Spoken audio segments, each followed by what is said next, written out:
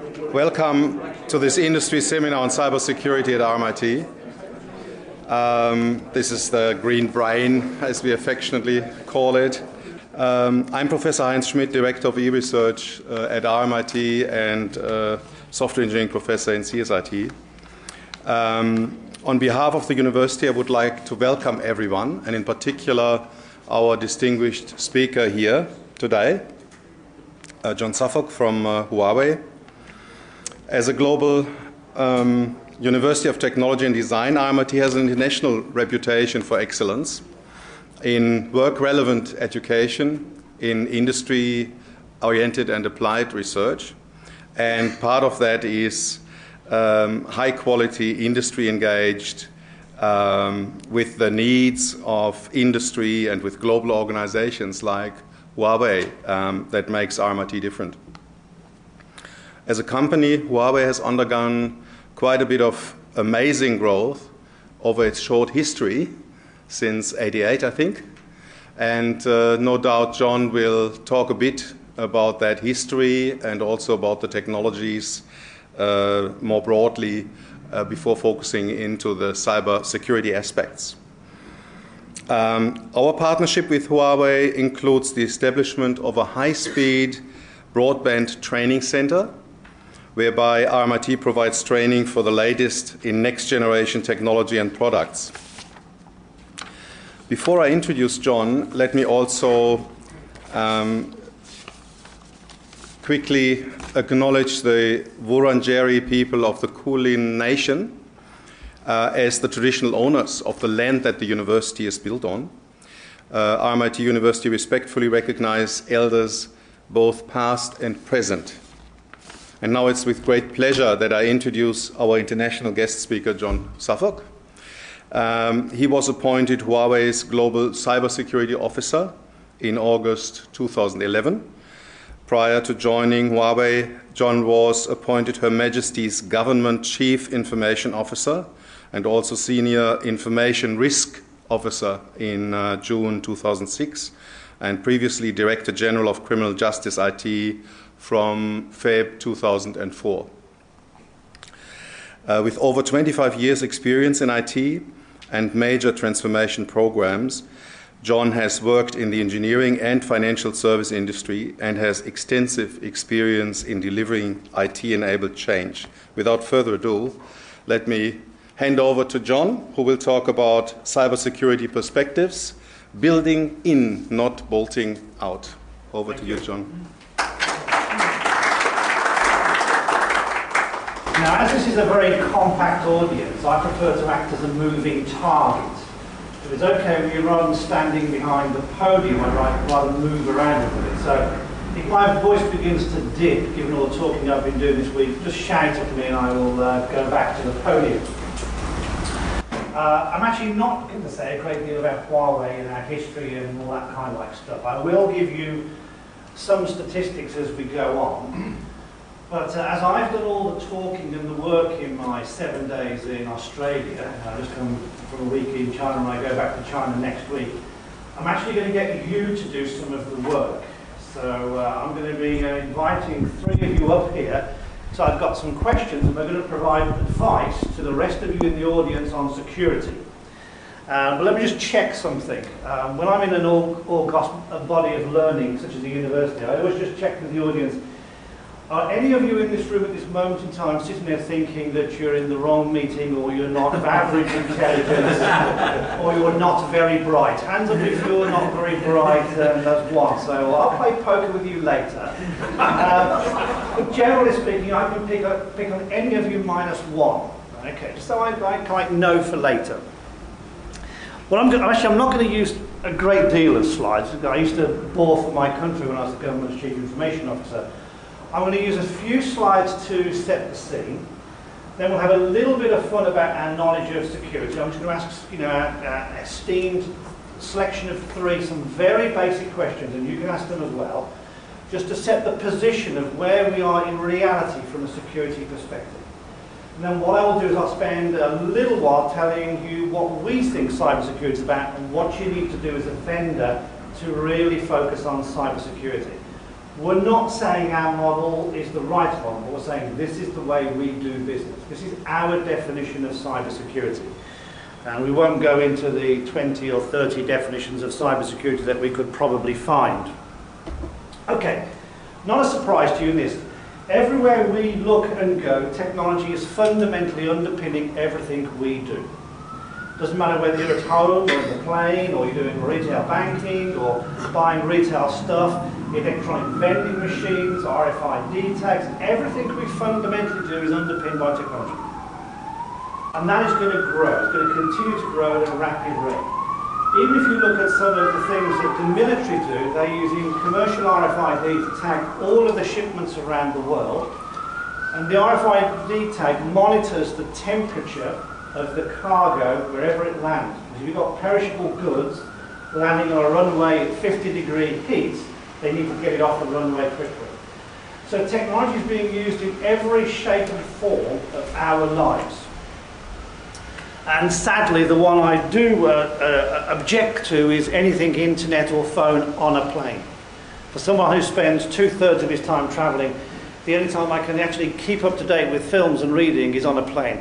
Knowing that my boss can email me or telephone me is not a good step forward as far as I'm concerned. And here are some of the examples. But as you know, we're only at the beginning of this journey. Let me ask you the first question. Hands up if you think that the rate of technology in all its guises is continuing to accelerate, that we're continuing to invent and innovate with technology. Hands up if you think that's continuing to go. Okay, those that could be bothered, almost everyone. Hands up if you personally and your business is keeping up with the consequences of all of this innovation, that you understand the consequences of the technology that you're deploying or your business is deploying. Hands up if you're keeping up. I never get a hand unless it's a morning presentation, someone's scratching their head or something like this.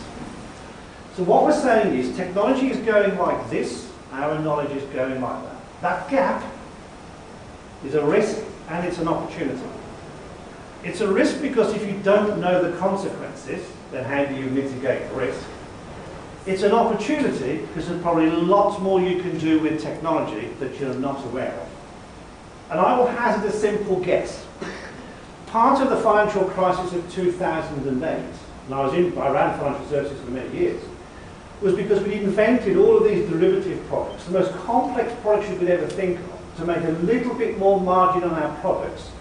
We connected to all the exchanges around the world, we were trading money and all kinds of assets, but we did not know the domino effect and the consequences of the complexity of the technology and the products we were producing.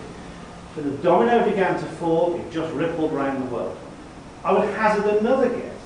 If we were a little bit more backward in financial services and we couldn't use that complexity, maybe the products that we created would not have been so sophisticated, not so high risk, and actually the economic malaise that we've been through wouldn't have been as bad. So technology is enabling us to do things that we do not understand the consequences of. And I'm pleased, it's a small audience, challenge me, throw things at me, I genuinely don't mind. I've had things thrown at me from bigger audiences than this. Okay, but all of this brilliance of technology, whether you look at healthcare and the way we're doing body monitoring, if you look at the justice system, if you look at immigration, if you look at the way we're changing education systems around the world, is fundamentally improving the citizens' lives. The world is smaller because of our use of technology, but there's a dark side. Every part, as we say in the UK, where there's muck, there's brass. And in an online world, there's a lot of muck. And therefore, there's a lot of money to be made by people using the digital economy for means they were never intended. Here are some examples. It doesn't matter whether you're a third-party, product provider like Adobe. It doesn't matter whether you're an operating system like iOS or Microsoft. It doesn't matter whether you're on a mobile tablet or a big computer. You're at risk. The law is also, using another expression, is not keeping up to date with the digital world. So it doesn't, if you look at the laws in one country, and everyone talks about the Patriot Act, it impacts business from a cyber security and a personal privacy and data protection in another country. And other countries have similar laws where if you're using the service of a particular company which is governed or hosted in another country, your personal privacy actually may be breached because they're obliged legally to provide your information to another government in another country. That's not countries trying to do bad things, they're trying to protect their own environment, and that means the law has become confused. And the top right-hand box, it doesn't matter whether you're running classified or unclassified systems, everybody is at risk. And I often say to people, you can spend $1 million to break my technology, or you can try and bribe me with $1 million. And we should never forget that the insider threat is as big a threat as the technology threat. And sometimes it is easier to bribe someone than to do some stuff with malware, which I will go on to in a moment. Okay, internet is a marvellous thing for all kinds of strange things. All of us in this room, if we knew where to look, and I won't test you to see where you know to look, could buy any drug of our choice. We can buy arms of our choice. We can buy a hitman to kill the CEO of the company that we don't like. $250,000 was the last price I saw for a hitman. You can buy any identity that you want. You can buy any stolen credit cards that you want. There's a lot more that I haven't put on there, like live experiments on humans, for example. This website here is where you can buy malware. So if we put our hands in our pockets today, could we rustle up 250 US dollars? I'm not going to make a comment looking at you, but do you reckon we could rustle up 250 bucks? Right, for 250 bucks, it's come down a little bit, it's 200 last time I checked. You could buy unique malware, a bit of software which is guaranteed to break into any computer. If it's caught by the top antivirus vendors, you get your money back. Or you can have new unique malware which is guaranteed not to be caught by the antivirus vendors and the firewalls. And by the way, we'll give you 24-hour telephone support. Who says crime doesn't pay? Now, what do you reckon we can get for $250,000? Or $2.5 million? Or $25 million? So the reality is we have built all of this technology that we don't fully understand, and there's the other side of it, the dark side, that fundamentally enables you to do whatever you want to do. Now, the question for me is quite simply this. What is going to change in the world going forward to change this position? Because if nothing changes, you, certainly not me, will be sitting here in 10 years' time saying, so, what do we do about cybersecurity? Here you go. Here's a question, another question for you. What is the difference between a company selling zero-day exploits, undeclared faults in a program that enable you to break someone's systems, and 125 millilitres of toothpaste? What is the difference between those things from a legal perspective?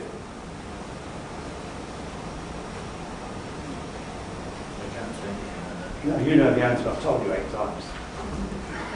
The 125 millilitre of toothpaste is illegal. You can't take it on a plane. You can take 100 mil, you can't take 125 mil. And all this is trying to illustrate that we are more comfortable in the world of tangible things. Cars, curbs, lights, electrical sockets. So these doors here, under engineering, are designed to be a certain size, be opened in a certain time, so the maximum amount of people in this room can get out of this room in a certain amount of time for health and safety. We're very comfortable in the very tangible world. The moment you go cyber, we don't know what's right or wrong. And I'll just ask you this, that's a valid article by Forbes, and you just search for zero-day hacking the price and you'll come up. The biggest buyers of zero-day attacks are governments around the world, or their agencies. Your next question, not doing very well on the homework so far. Why would a government want to buy a zero-day exploit? Things like Stuxnet. Sorry? Things like Stuxnet. Could well be. You said that, not me. It's probably an NSA boy. Yeah, why would they do it? Is it for charity? Is it to take it off the market? Is it to work with the vendors where that exploit is? Or is it to make use of the exploit? You can draw your own conclusions in terms of this. Governments have always done things to each other. Just so happens in the digital world, they can do it in a different way. And you've mentioned Stuxnet and the intelligence and the capability that is behind Stuxnet. Okay, the world is also global. I don't see many laptops going here at the moment, which is unusual. I don't see many tablets going, which is unusual. If you pick up an average laptop, there's some research done by the Brookings Institute. It says when you broke it up, the components in that laptop came from 18 different countries. So when people look at Huawei and a Huawei badge on a bit of kit, your natural assumption is that Chinese equipment in that box. Right, next question. You can guess at this, by the way. What percentage of Huawei's components are not made by Huawei in its average bit of kit? Hazard a guess. What percentage of components are not made by Huawei? 80%. Sorry? 80%. 80? 90. 90? It's hardly worth putting our label on the 90s. 70%. So when you look at someone's label, you naturally think it's Chinese equipment coming from China. Guess the country where the biggest number of components come from in Huawei equipment? US. America, 32%. So what is an American company now, or a European company, or an Australian company, or a Chinese company? So the reality is all of our equipment comes from a global supply chain. So we spent $6.6 billion US last year buying from over 1,000 American companies components to go into our equipment. Those suppliers themselves have their global supply chain. So global supply chain layering on global supply chain, layering on global supply chain. Now, if you're all interested in security, and I asked earlier, are you in the right meeting for here? So the answer must be yes. How are you going to secure that? You must be interested in this. How are you going to secure everyone's supply chain? Because actually only 30% in our equipment is Huawei. I'm talking happily about the 30%. What do I do with the 70%? And it's not just hardware. Everybody uses open source, everybody uses third-party software, so it's in the software market as well. So when you're looking at security, it isn't just about the bits and bytes of technology. It's about other people's global supply chains. It's about other people's components. It's a bit like you buying a car, which has, I don't know, pick a name, Ford on it. All the bits have come from other countries. You'd really want to know the brakes work. So what it might have a Ford name on, it might be their supply chain, they might be buying from around the world. They have to make sure that every component works as it should work. The brakes do what it says on the tin. They stop you from crashing into the car in front or something. And also, the world is reliant on a global supply chain. All the major tech vendors have bases in China, they have bases around the world. Let's talk about research. We talked about research earlier. If you pick any one single city like Chengdu, tier 1 city, 9 months ago, 189 of the Fortune 500 were doing their research, their pure research, their applied research in Chengdu. 9 months later, it's 250 Forbes 500 companies. Probably in a year's time, 300 or 350. So the reality is, every one of us in this room, all the companies we're associated with, goes where the brains are. So if the brains are here in Melbourne, we come here because we want the talent. We then use the ecosystem around this area because the brains filter out to companies that create around universities. So companies are brilliant at moving their logistics and their organisation to where the talent is. Just cast your mind back 20 or 30 years, lots of us around the world used India for call centering. Brilliant education systems, labour cost was cheap, infrastructure was good. That then spawned, world-class software engineering companies. And now we move planes around the world. So Brazil's a big centre for building planes. You look at the old Eastern Bloc, they are fabulous because they speak 4 languages, they're well educated, you see lots of support environments around there. The world goes where the talent is. And that is true from everything. So the issue for me is, when people say, John, you must secure Huawei, I can't think just 30% Huawei. I have to think, where are we around the world? Where am I buying components from? What suppliers am I using? And what are they doing? So, we've gone global as well. Simple chart, not. Talk a little bit about global. if I buy a product from you, I want to make sure that you've not fiddled with it. How do I know a component has not been tainted or substituted? How do I know someone driving a big white lorry full of chips or components from Huawei to go in the equipment hasn't been changed or tampered with? How do I make sure some software I bought from somebody else doesn't have a back door? How do I make sure when I deliver it to your customer base, your distribution hub, you don't have people in there who are taking bribes to do various things? Please let me into the computer room because I want to do something with your equipment. So when you look at this kind of model, from material supplies to product designs, to transportation, to hubs, to customers, to R&D, all of that is cyber security. But the debate you often default to is hacking, penetration, bits and bytes. More than that. A lot more than that. Right, shall we get on to our little test? Yeah, okay. Before we go on to that. Right, 3 volunteers, please. I promise I will be gentle. If the cricket was on, you'd have no chance, but we're not there yet. So, 3 volunteers, you're all right. We're going to help everybody else buy a laptop. Come on, you don't be shy. 1. 2 more. 2, thank you. Come up. 1 more. Yes, please. Right. Very simple. This is very, very, very, very simple. What I want to do is, I've talked all about this cyber security malarkey. We've talked all about the world. We've talked all about the way technology is being used. Now I want to bring us back to earth. And our 3 great colleagues here are going to advise all of us on how we buy a laptop and how we secure it. Okay? And I'm going to be the average consumer in the street where technology is not my first love. I don't know about all this security stuff. I read all this stuff in the press, and I just want to buy a laptop for my son because he's going to university, and I can't trust him with my money because he'll go and splash it on booze and women. So I kind of need to go and buy this myself. Is that all right? So you're going to help me work out what I need to do from a security of a laptop and what I need to buy. Is that all right? You okay with that? Okay, so I've gone to this store and I see all of these laptops, and they're all shiny and beautiful and red and all this techie stuff, so I buy on price, on budget. Which laptop should I choose as the safest, first of all? Is there anything on these laptops that will tell me, pick me, I'm safe? I kind of turn it over and I see conforms to electrical standards, but I don't see any security stuff. So how do I know which laptop to buy first of all? Which one's the safest? Buy an Apple. Buy an Apple. Oh my God! Buy an Apple. Popularity. Buy the most popular. Yes. Trusted brand. Right. Which is a trusted brand? Apple. Whatever you do, don't say that. You're not going to go and sit back down.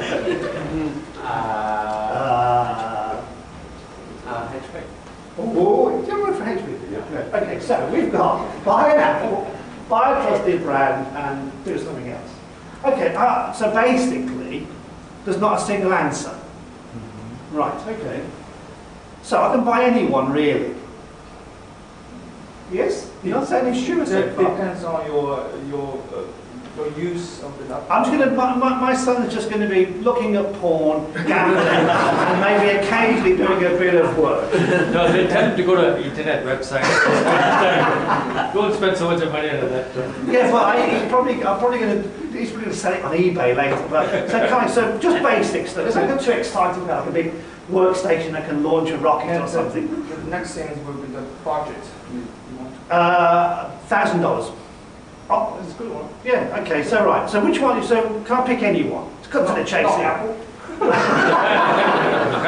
I should split these two up. Right, so I've just bought a laptop now. I've got the box, a beautiful box. Yes. And I can see, don't use a hammer on it, you know, because it's this way up, electrical stuff. Nothing about security. So I assume I can just take it out, plug it in, I'm ready to go. Is that fair? Yeah.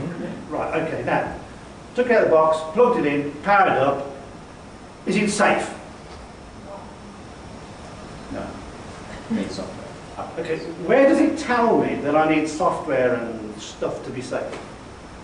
I don't forget, I don't know about this stuff. Where does it tell me? The salesman will tell you. Do you think salesmen are really that interested to give you any advice rather than just take your money? Well, sell you more things. Right, okay, so I'm at home. He hasn't told me anything. So I've powered it on now, and I kind of like want to look at a bit of dodgy stuff myself. Am I safe? And you're saying no. Right, so I've got to buy software. Where do I find out where this software is and what I've got to buy? The government has a website. I don't trust government. As an ex-government boy, I should say things like that. So where does it tell me? I've just opened the box. It's like I get into my car, it doesn't say I've got to add brakes. So I've got to buy software. So what software have I got to buy? Antivirus. Antivirus. Anything else? Firewall. Firewall. Do you want to come up here? Firewall. Antivirus, right, fabulous. Yeah. Antivirus. Which is the best antivirus? Great free one. Which is the best, not which is the cheapest? Which is the best antivirus? They talk highly of Norton anyway. What how do I measure talk highly of versus does it stop nastiness? Just Google it, and you give you the list of the best antivirus software on the net. So I've heard about this website which is like compare the X, which Yes, is that's bullshit. You know, it just puts their first thing up top. So isn't there an international standard for antivirus like know for? You should have the standards. But is there a standard I can go and look at? So what you're saying is, I buy something which gives me no instructions on security, I plug it in, but I've got to buy other things. You're telling me to buy antivirus, but you don't know which one I should buy. But if I just pick one, you know, whatever, a free one, because, you know, don't spend too much money on my son, what else do I do? Am I now secure? Use the independent antivirus software from Windows. Okay, so I've put antivirus on, I've just picked one because I couldn't find a standard. Am I safe? No. Okay, it's getting long. Why am I not safe? I've done everything you've told me to do. What have I got to do now? I can spend $250 on a malware. Okay, how do I stop that then? I thought that was antivirus. You can. So I'm never going to be safe. No. There's no such thing as bugs. Sorry? There's no such thing as bugs. So where does it say that? If it says the car's brakes might work sometime, there's no guarantee of success. Do we have that in buying technology for the average consumer in the street? No. Why? How long has a PC been in the market? It's 81. But I think as fast as technology develops, on the other side of the coin, you've got all these guys who have nothing to do but mess up technology. You mean no girlfriend? So it's like a catch-22. You have to get this or the other. So you can keep waiting till the horses come home. We could continue this for hours, couldn't we? Yeah. What we're trying to say, here we are, from the basics of technology, and we're saying our good friends here are saying, well, you know, buy an Apple, ho, ho, ho. As good as they are, they're still at targets. We don't really give any advice. We don't really have any standards. We don't know which is the best firewall and antivirus. When we've done all of that, we're still not quite sure whether we're safe or not safe. That is the harsh reality.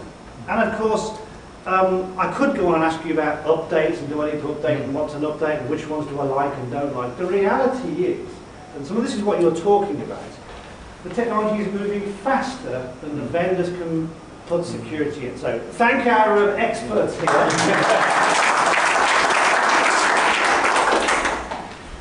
But shouldn't we all feel a little bit embarrassed that here we are, you know, some 30 years after the mass production of PCs in business, we can't answer the basic questions. We could do it on almost anything else in life, but in technology we struggle to say this is what good looks like. And the reality is, whilst I say I'm buying as an average consumer, it might give the wrong impression that businesses are a lot more sophisticated. Because if I said to a business, tell me the best antivirus, tell me the best firewall, tell me what typical penetration rates or stop rates you would typically get on a product. And the answer would be the same. Often it's a personal view. I think X is better than Y. I prefer Z over A. There are no international standards. And the reality is, if you're a bad guy and you can spend $250, Or you can come in via the best browser. I didn't ask you the question because then we're all got the idea of this. What is the safest internet browser? We don't know. And there are differences. And it's not about, in essence, is A better than B?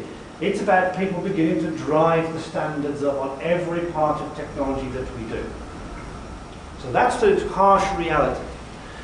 So what I'm going to do, I'm not going to spend a great deal more time in terms of where we are. I'm going to spend a little bit of time about how we at Huawei address cybersecurity. Because there isn't one model, there isn't one methodology, there isn't one way of doing this. So every company has to do what it thinks is right. Now a little bit about Huawei.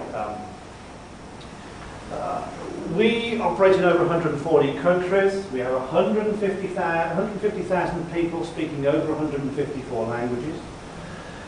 Our technology supports about 3 billion of the planet's 7 billion population in some shape or form. We're into everything from cloud computing to green data centers to telecommunications infrastructure to phones, tablets and anything else you can think of. We operate in the most extremes of the world. You know, the most furthest northern base station is a Huawei one. And if we took you to our testing centres, you can see the way we freeze it down to minus 80. We boil it to plus 50 and 60. We throw water and sand and radiation because we also work in the hottest climates of the world. We also, because of where we operate in, we also need to protect against elephants scratching their backside on the equipment. So we've learned how to basically protect equipment. We've learned how to use renewable energy because in many parts of the world there is no electricity. So you have to use generators, wind and solar. And therefore, how do you handle the variability? So if you think about all this equipment around the world, whether it's in your hands, in your home, or in your data centers, a lot of it is exposed. And our model is quite simply this. Just as you can't bolt quality onto a product, you build a product and add a bit of quality on, you can't bolt cybersecurity onto a product either. You can't say build product now add security on. Everything you do has to be embedded, from the law, your analysis of the legal systems, to the way you employ and vet people, to the way you deal with your suppliers, and everything else. And the reason why it has to be built is you will have bought products from the same company. Sometimes you go to a company and the service is really good and the product is really good. The next time you go to the company, the product and the service isn't quite the same. That gives you an indication of the repeatability of the process, the repeatability of the service. If you're getting a lot of variability, it says to you it's not built in. It's not embedded into everyone's job in an organisation. And from a security, as it is with cars, you can't, some cars have good brakes, and on another car you buy the same market with bad brakes. You've got to have this manufacturing, repeatability model in terms of everything that you do. Righty, I think I'm probably going to stop on this slide. I'm going to open it up, but I'm going to spend a bit of time on this. This is our process model. We were fortunate with our founder, Mr. Wren, who said, look, if you're going to operate in 140 countries and continuing to grow, you really need to make sure that your processes, the way you run the business, is consistent around the world. Because, of course, some of our customers, they themselves might operate in 100 different countries. And they don't want to have different policies and procedures and standards in each country in which they're operating in. So we're very process orientated. From the time when you ask us to build something like a microwave or a data center, raw requirements, through to, in essence, the product is being closed down, end of life. Everything is a process, from the way we recruit people to the way we do R&D, manufacturing, supply chain. And these are the core processes: MM, market management; IPD, integrated product development; R&D; lead to cash, how we sell. If we're going to sell you something, it'd be quite good if we made it. So really understanding what the customer's requirements are can be delivered is a process. Integrated supply chain. If I need to build a product, I need to make sure I've got the components coming in from around the world. That has to be integrated. Issue to resolution. You find the fault, what's my issue to resolution process? And it goes on and on and on. But the important thing here, as you can see, is from a security perspective, you don't see a security process on it. Security isn't a bolt-on. So I'll give you an example. I've talked before that for a high-tech component, we have about 1,000 suppliers around the world. 32% coming from American companies. So we have a supplier management system, which in essence says to those suppliers, look, the 30% of Huawei we can protect. But that's 70% unprotected in some shape or form. It's not our policies and procedures now, it's a supplier's policies and procedures. So I now need to work with 1,000 suppliers to say to them, what is your process if you find a vulnerability in your components or your software? Will you tell us? If you don't tell us, how can I stop it somewhere else? How do we know where you're buying your components from, and are they being tampered with?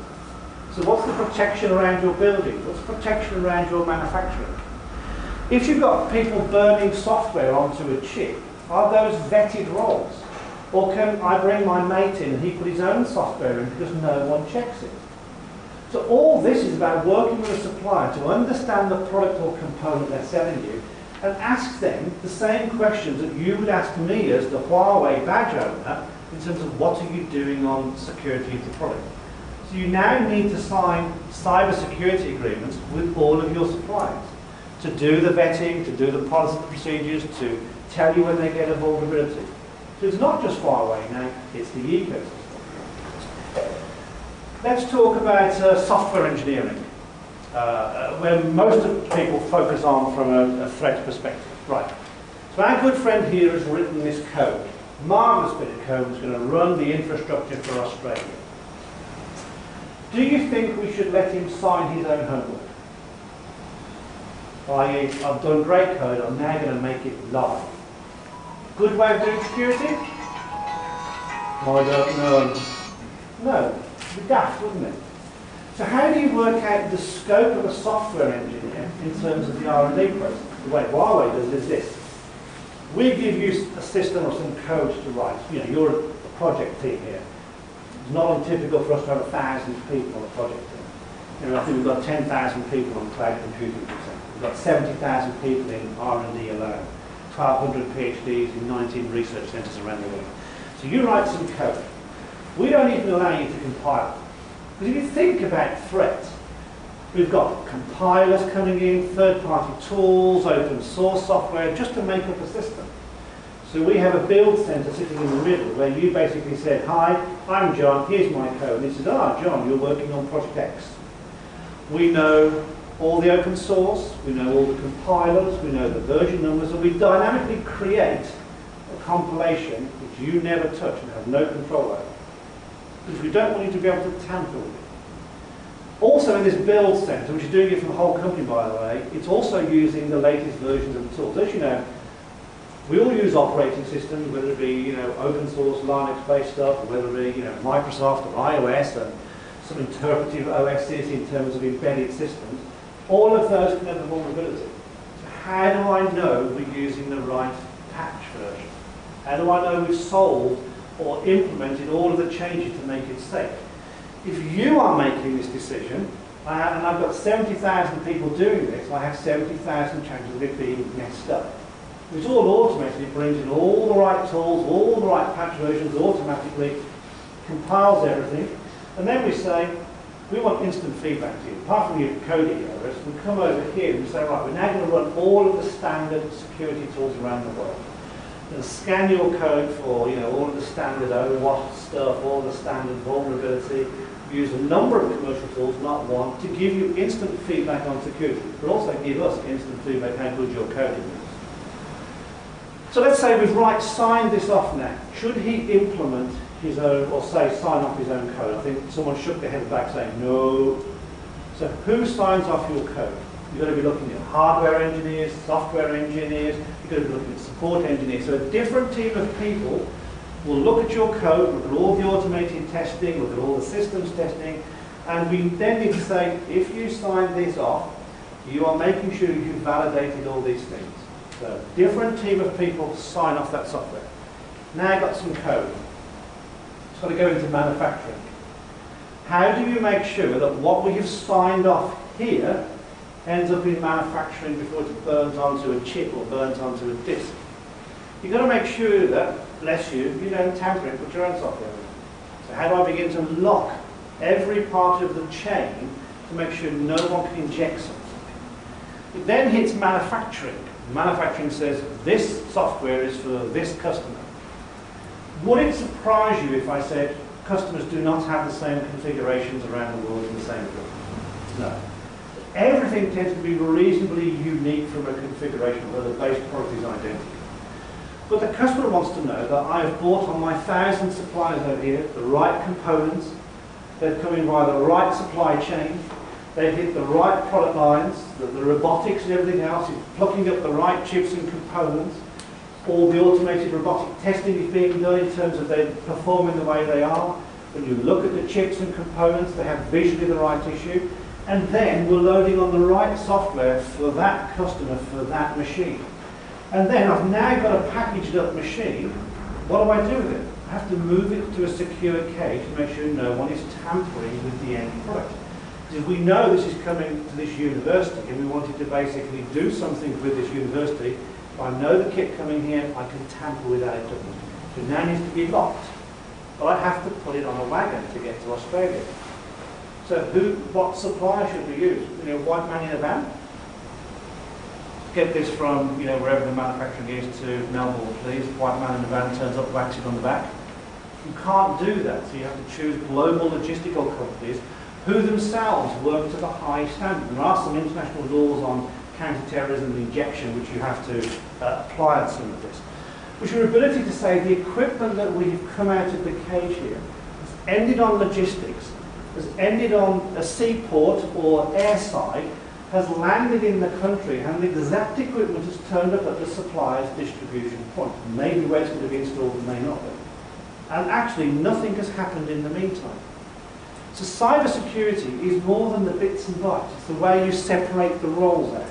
It's the way you take a holistic view of all the components. It's the way you think about how you install and get this stuff. All right, it's now been installed. So who should we allow into the server rooms of all of our customers to install this? How should we control it? It's now often no longer in our control. It's the customer's control. Should we allow everybody into the machine room? No, of course not. That's not our control. The customer can do what he or she wishes to do. So how do you know your equipment is going to be installed right? How do you know it's not been tampered with? How do we know in a positive way that someone hasn't offered $1 million to one of our engineers when they're installing big infrastructure to add something unpleasant into that service? How do you know? Can the service engineer themselves or the installation engineer plug in their own laptop or a work laptop where they've downloaded different software to misconfigure what's going on? How do you know? And if you don't know, you're not doing a good enough job on security. So we don't allow, we block everything on laptops. Only certain laptops can be plugged into certain configurations. You have no ability to have any maintenance tools on your engineer's laptops because that has to be explicitly granted permission from the customer. Let's assume it's all been installed right now. Again, a simple question. Do you think every engineer works for the same customer in the same country all their life? No. So you move people around from customers and you move people around in countries. Is the law on personal privacy and data protection the same in every country? No.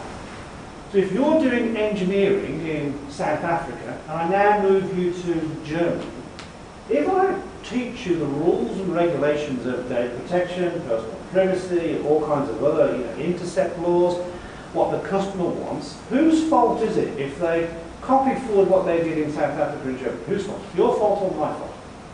My fault. So even when you're moving people around, you need to consider where you're moving them from, where you're to, because the law is different. The rules and regulations are different. So again, cybersecurity is not just about bits and bytes, it's about understanding the law. So when you hear a vendor saying our equipment is legally compliant around the world, how would they know unless they've examined the law in every country around the world? Put your hands up if you think the personal privacy and data protection laws in Australia are very clear and cannot be misinterpreted. Precisely. So when you're looking from a service perspective, you're also considering the legal aspects. You're considering the exposure of your people and the exposure of your customers. So here we are, we've taken a very simple concept of cybersecurity, We've talked about the global nature of technology. We've talked about global supply chains. We've talked about how there is a dark side and we can do broadly much what we want to do if you're that way inclined. We've brought you back down to earth and said our basic knowledge of security on buying something as simple as a laptop isn't perhaps as good as it should be. And we've kind of gone through the whole process that you need to go through from a repeatability, from everything, the way you sell, the way you service, the way you code, the way you compile, the way you deal with suppliers, the way you do manufacturing, the way you service, etc., etc. That to us is cyber security. It isn't about the latest threat, it isn't about the latest Stuxnet or the latest Flame or the latest anything. Because read any research report, they're now talking about, I think it's last time I read, 12 new malwares are being invented every second of every day. With the best within the world, you can spin a lot of wheels chasing the next 12 and the next 12. That is not what cybersecurity is about. Cybersecurity is about taking a holistic approach to every part of the business and trying to take out the kludge of everything, accepting there is no guarantee of success. Because if you offer someone $1 million, there's always a risk they will take the money and do harm. And I've never been surprised by the stupidity of man to do something wrong. I can automate, I can put robotics in, I can do automated testing, but at some point there is a link in the chain either from a third party, or one of your own people, or just a bad coding practice, or a dodgy chip, or a dodgy wagon which you have to protect against. So the final thing, then I'll stop and take questions, is you are now all press in this audience. No, you're all press, okay? Let's make this fun. You're all customers. And these kind of people over here have just come up with an implication, a headline which says, major vulnerability found in common open source products. All of you customers are exposed to lose all of your customer data. Regulators involved. So, press are now having a go at you. Common open source. You're using us as a vendor. How long are you as customers going to give me to tell you whether I use that open source component and whether it's in your equipment? How long would you give me? 2 months? 6 months? 2 weeks? What would you? How long would you say, hey, look, ignore these pressy people over here, they're always coming up with emotive headlines. This is not an urgency, it's urgent. How long would you give me? A minute. Sorry? A minute. You're a president. Say, come on, your customers, what do you think would you say to your vendor? I need this information, it's quick, it's slow, what? Sorry? It ain't going to be 2 months, is it? Because they'll be crucified. So think about this. How would I know where that open source component is? Where would I know where that third party component is? Where would I know where that chip is? How would I find out? I just told you, we use 1,000 suppliers. We service people in 140 countries. We serve 3 billion of the 7 billion people. And now you want me to give you an instant answer. That implies something called traceability. So I have to be able to trace any component from any supplier in any location in the world, taking any route to get into any equipment and then be delivered to any customer anywhere in the world. And you're giving me now to do it. Well, we can trace 96% of all components in exactly that way. The only things we don't trace are batteries, cabinets and cables. You might be able to strangle someone with a cable, but it's not really going to be a cyber threat. Okay, so how do I know where this software is? How do I know that it is open source? How do I know that we haven't tampered with it? How do I know who's done it? How do I know who signed it off? How do I know what products it is?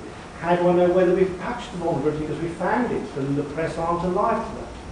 It implies that any bit of software that we produce, if you ask us to do something on microwave, we call that a raw requirement, it's done in market management at the top left hand, we can trace exactly the route that requirement goes to, raw requirements, to functional design, systems design, coding, compilation, quality sign-off implementation, going into the manufacturing, going on the board. So I can trace everything all the way through the process, who's touched it, who hasn't touched it, the changes in the code, all the test results, all the compilations, goes into my manufacturing systems.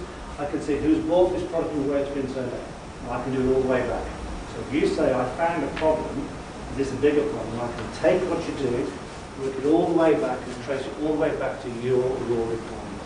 Because if I can't, you will crucify this.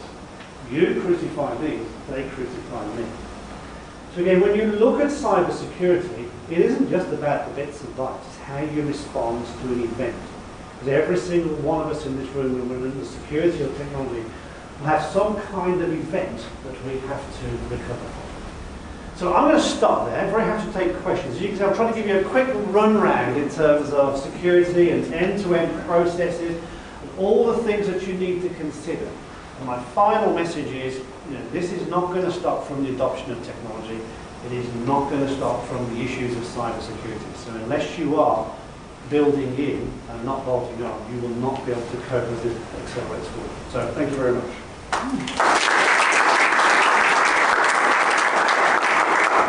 We have time for some questions, please. Questions or comments? Well, if we go to the heart of the issue with Steve Conroy's banning of Huawei from the NBN and the same issues with the United States, you've outlined a very structured case as to why that was maybe not such a sensible decision.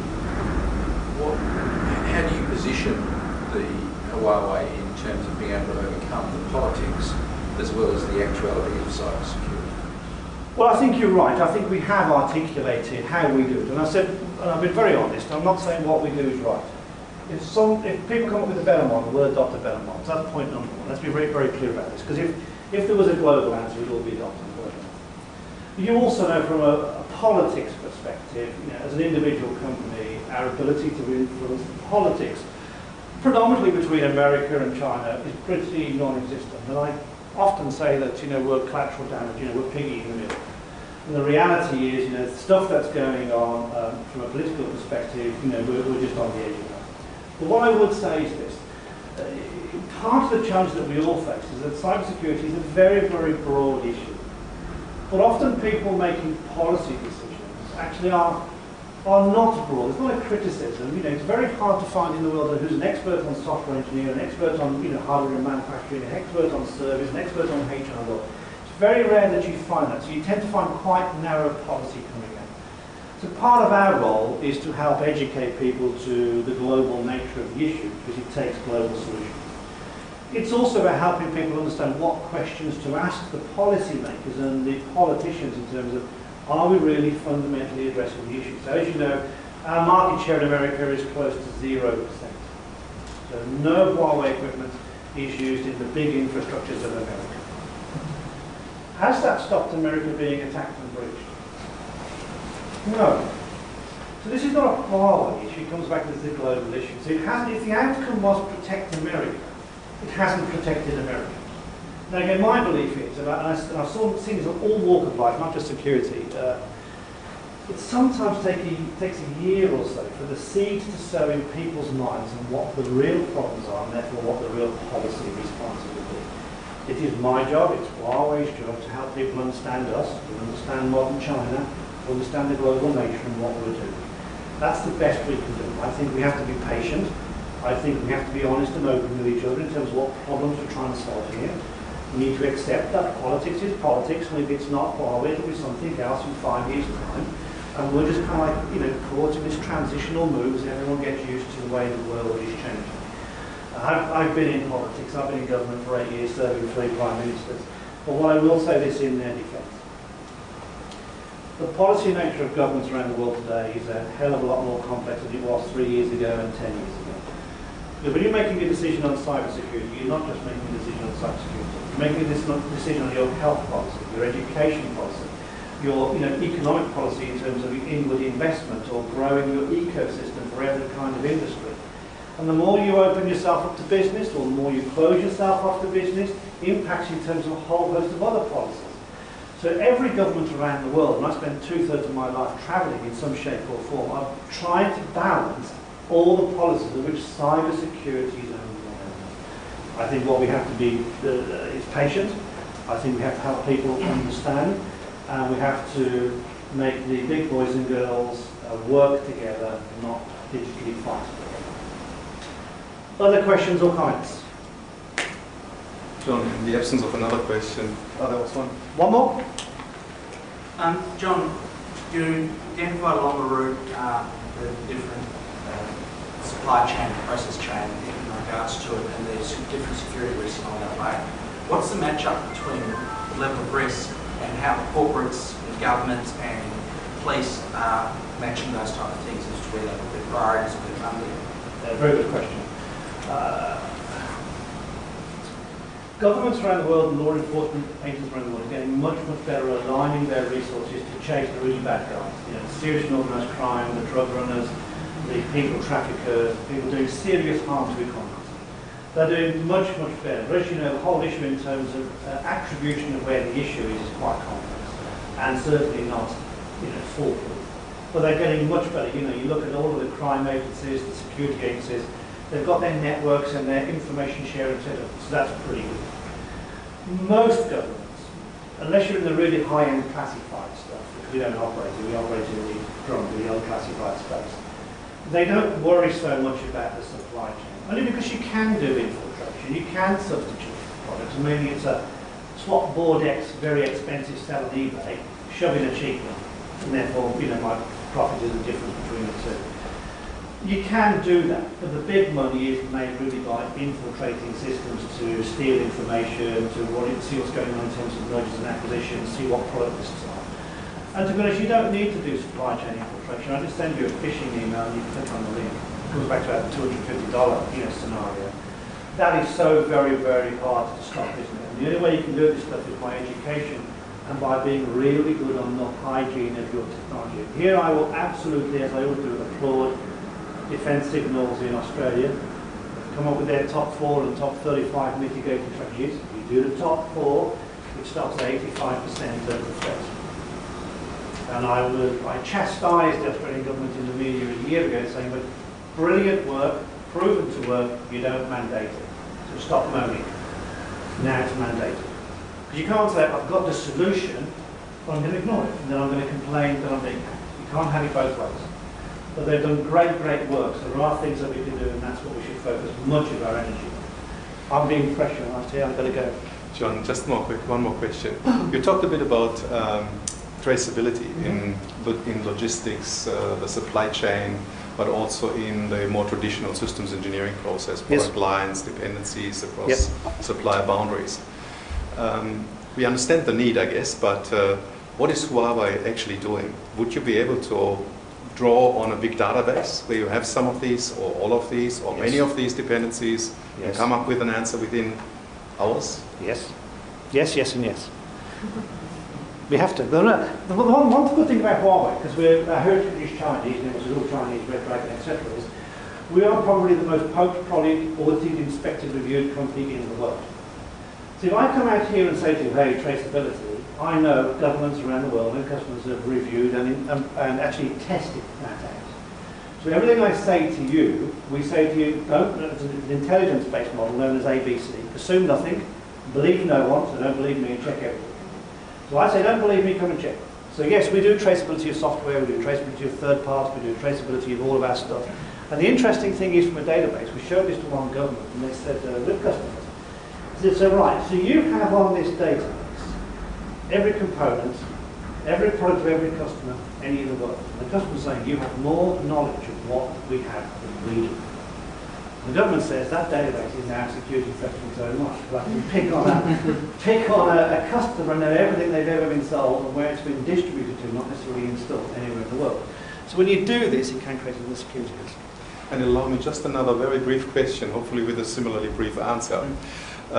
We do quite a bit of research in dependability. I see a few people around here who work on reliability and similar aspects in software and so forth, and systems. Now, in the dependability space, there's quite a, well, it's not perfect, but there's quite a standardization and an approach and a methodic way of doing things. Mm-hmm. Now, why is security so far from that? When you buy a product, and all the things you're looking at a product, doesn't matter if it's a washing machine or anything like that, but normally tech, is security at the top end of your buying criteria. Is it looks, brand, price, functionality? Security just doesn't end up on the buying thing. So the reason why, in essence, people, in my opinion, haven't focused on security is because governments don't demand it, big enterprises don't demand it, you don't. So why would I invest? Would I invest in something that no one is really demanding? Would I invest in R&D? Would I invest in marketing? And I've been very explicit and outspoken this week, which says, look, if you don't demand from me what I should be doing on security, I ain't going to do it for that long. Well, the industry is. Again, we have no choice because everyone focuses on bottom and specs, so we've got to be at the top end. So I think until we begin to get this demand for, here's the top 100 things every government and customer should ask for on security, it's not going to drive the base quality. When you start driving the base quality, then you begin to go down to some of the mathematical models, which will give you an indication, not a total indication. Yet we have intrusion leading to systems becoming unavailable, unreliable. Yet we have dependability, vulnerabilities being exploited for security. So there's a deep connection, and still the standardization is not there. It's not there, and again, I'll be blunt. Systems go down, systems get hacked. Who really cares? Have you ever seen a chief executive be fired, or a government official be fired for a massive data breach or a big crash of a system for a number of days? Have you seen a CIO go, maybe occasionally, security officer, maybe occasionally? Have you seen share prices suffer badly through all of this stuff? Have you seen accounts be qualified by the auditors? Have you seen the regulators really hammer people in terms of the standard CIA model in terms of its confidentiality, integrity, and availability? Have you? So we look at this then, but if I was doing bad health and safety, if I was doing all kinds of bad things, the regulators would be on me like a shot. Citizens would be on me like a shot. I've lost 10,000 records of personal data from bank accounts. Oh, well, these things happen, it's hackers, from somewhere in the world, never mind, hope everything is okay. Do you think it'd start if there was a serious loss of life due to a breach? Does it have to really take a loss of life for us to take this seriously? Do you think the new law where Australian companies have to announce if they've been hacked in a significant undefined significance? Exactly. Look, I'm a fan of mandatory breach reporting, so I say one caveat. If you want people to be honest that they've been breached, they cannot be pilloried or penalised for being honest. And the reason why people don't do breach reporting is because they think they'll suffer in some shape or form, whether it be reduction in share price, whether it be pilloried in the press or something. We have to create a model that makes it appropriate for people to report the breaches that are significant in some shape or form. And I think hard to define that, but not in a way, in essence, which makes people say, I'm never going to do that again. If we do that, then people will hide their breaches. And it is only by beginning to share knowledge and begin to make boards and vendors and governments and buyers stand up to what we have to do that will fundamentally move this agenda forward. Focusing on a company or a country is a completely irrelevant. Working together to drive the quality up for everybody is the way that we will address the issue. John, allow me to present this gift to you as a token of appreciation. Thank you very much. For an Very kind of you. enthusiastic talk and stimulating discussion. My pleasure. Thank you very much.